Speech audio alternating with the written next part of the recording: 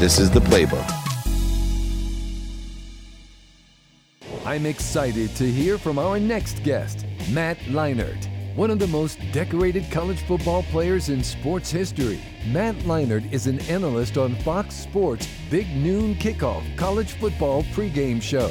A College Football Hall of Fame inductee, Leinart won the Heisman Trophy, a BCS National Championship, and 2 Associated Press National Championships as a quarterback at Southern California. Leinart is now pursuing his next venture and entrepreneurial journey as co-founder of Hall of Goats, an arcade-style college football game. Welcome to Money Talks with David Meltzer, and I have a Hall of Fame college football player, pro football player. He is Fox Sports analyst and also an entrepreneur, co-founder of the Hall of Goats, the incredible Matt Leinart. Welcome to Money Talks. What's up, man? You got so many shows and so much going on. I'm just honored to talk to you, man. You're like the busiest man in the world I've ever met. I love it. I saw Kevin Hart at the Eagles game, and I'm like, I want to be as active as Kevin Hart because I see him and Shaq everywhere.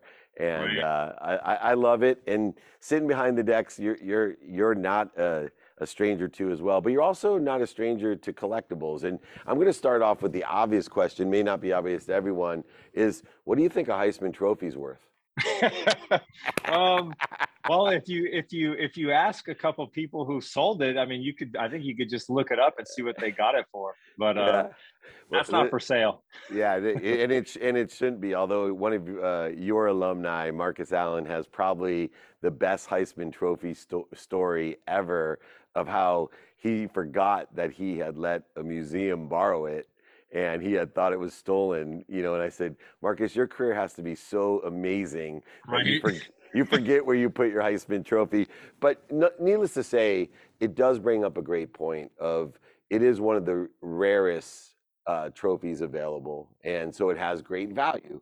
And collectibles today, whether it's sneakers, trading cards, NFTs, are hotter than ever. And the marketplace is bigger than ever because there's so many people that are participating in that market.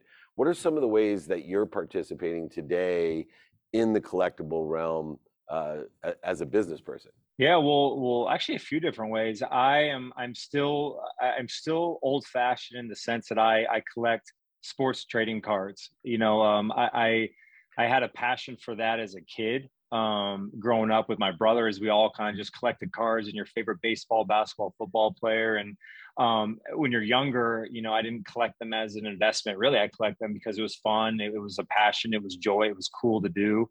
Got away from that. And then recently kind of got back into that as I've gotten older. And also from a business standpoint, as you just said, the collectible market is kind of picking up, whether it's toy collectibles and old like Cabbage Patch doll cards. Like you see some of this stuff coming up and it's like, oh crap, I should have saved that, So I got to interrupt you. How about saving every pair of free shoes that you were ever given that you didn't wear? Imagine if you just saved every pair. Oh, it's funny you mentioned that. So when I was with Nike, and I had a Nike deal, and you get the Nike Dunks. I used to give my brother, like, hey, dude, you get as many Dunks as you want. I'm not going to spend this money. He's got probably a dozen pair of Dunks from like 2007 that are all worth hundreds, maybe even thousands of dollars, and they've never even been out of the box. So, I think in that sense, like just the joy and the passion of collecting trading cards, collecting your favorite players. I'm actually learning more about that side as far as, learning, getting cards graded and tournament and all of those things and figuring out the investment side of that. But then the other thing, obviously what we're doing and I'm rocking is the Hall of Goats is the digital assets, the digital collectibles. And we're working with high school and college athletes as far as, doing their digital collectibles and their assets, and also incorporating that into the Hall of Goats video game that we're currently building. And I know that obviously you're aware of. So it's a really interesting space. I think, as you said, it's never been hotter. And I'm excited to learn about it daily, invest in it and be a part of it, because I just think we're just starting it, you know what I mean? Like it's going to continue to get bigger and bigger. Now, one of the things I like about Hall of Goats is it works within the context of an asset in timing as well. So you take a high school athlete, and we give Right. all of this opportunity to grade high school athletes. Then, just like a collectible, you as a athlete get rarer and rarer. There's one Heisman Trophy winner, then there's one MVP of the Super Bowl, and as successes continue on in your career, that Trevor Lawrence's high school undefeated season, and maybe he got a trophy, something like that that can then be put into a digital asset Right. could be worth a lot of money 100 years from now. And how are you seeing the applicability to so many different athletes now that you don't have to be a Heisman Trophy winner in order to have some sort of monetary asset that is tangible and fungible and tradable? That's to me the best part about kind of the Web3 gaming and the digital assets and what we're doing with Hall of Goats. And you said it, Caleb Williams is a partner. He just won the Heisman Trophy. He's obviously as talented as they come. He's probably going to be the number one draft pick next year in 2024.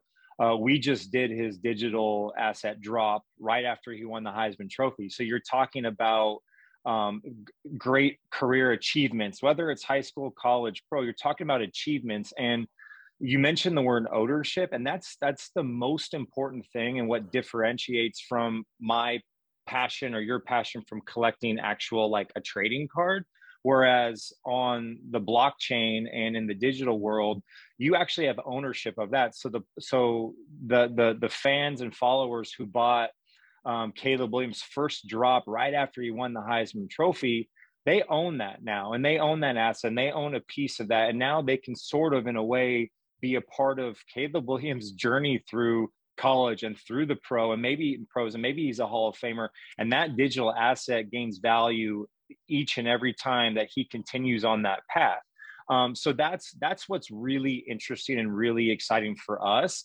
I mean, you could buy, you can get into someone, a great high school athlete, a five-star kid or whatever, and get his first ever digital asset drop and own it, and have the perks that go along with that, with the utility that can be offered.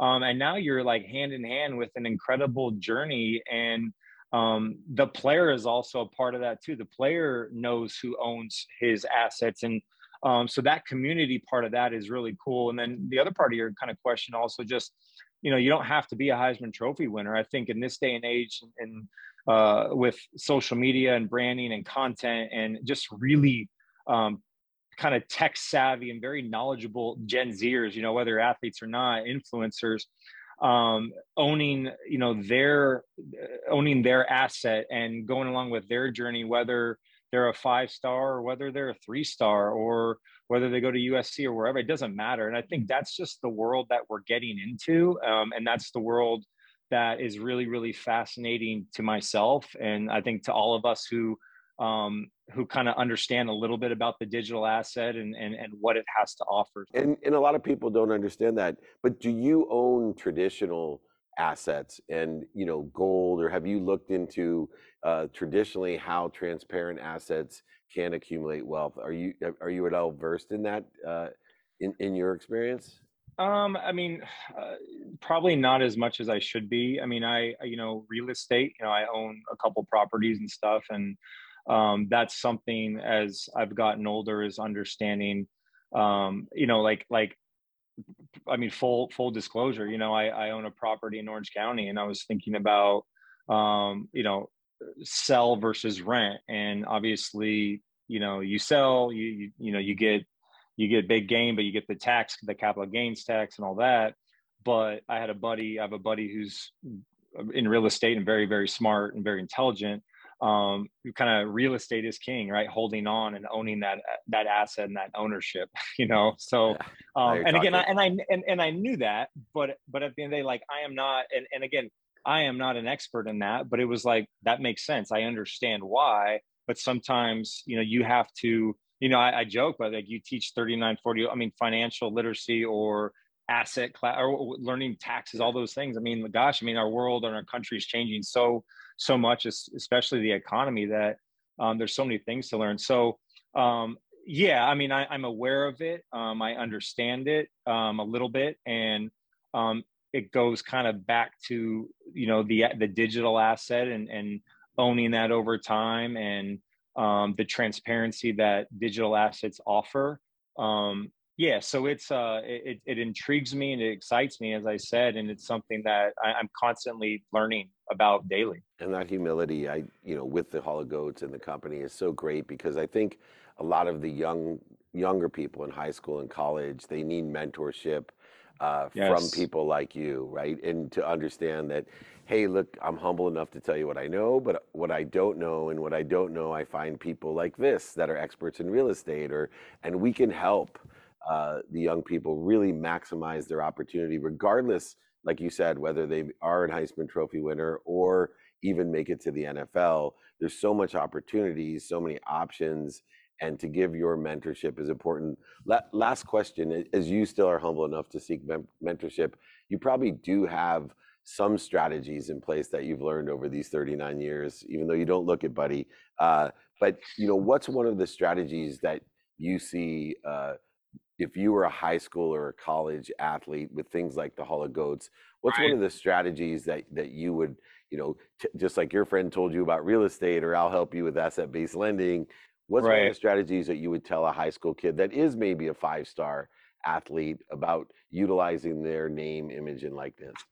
The biggest thing, and like what I would tell myself, my 21-year-old self, is you have to be okay and comfortable with being uncomfortable. And what does that mean for me? Well, that means going back and networking, going back and not being afraid to kind of think outside the box, or have the humility that that that I probably have more humility now than I did when I was 21. And a lot of these kids now, and not all of them, but a lot of them are making potentially seven figures coming out of high school or coming out of college. Humility can get you lost on that when you're making that amount of money, playing something that you love to do at a young age. So for me, I wish I could go back. And this is what I tell people. It's like, one, you're entering a world that there's a lot of sharks out there. There's a lot of people out there that are going to take advantage of you, that are going to try and take advantage of you. One, surround yourself with the best possible people around you. And it doesn't necessarily have to be family. Sometimes that's not the best case. It could be someone like you, Dave, a mentor, or someone that's in this world that's willing to lend a hand. It could be a teacher, it could be a counselor, it could be coaches, it could be people. At least if you have questions, ask them, and those people can try and connect you with the right type of people around you. And it's easier said than done, because we all know a lot of people come from all different walks of life and all areas and all over the country, and don't necessarily have all of those resources and assets. And that's why I hope that high schools and colleges start to implement the financial education courses and the tax education and the NIL education in particular.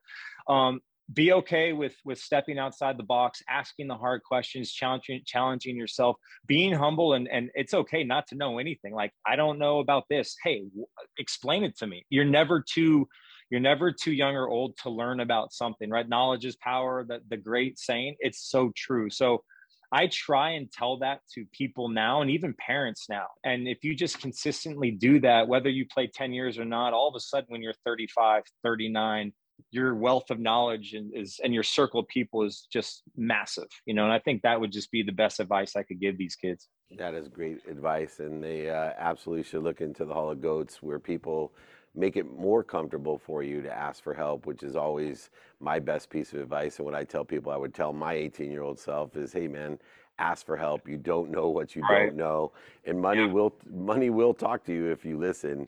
It will follow you as well, and it has followed you. And we are blessed to be part of the Hall of Goats." Matt Leinart, Heisman Trophy winner, great Fox analyst, but more importantly, a mentor to many, especially in the NIL space. You got to check out the Hall of Goats. Thanks for joining me on Money Talks.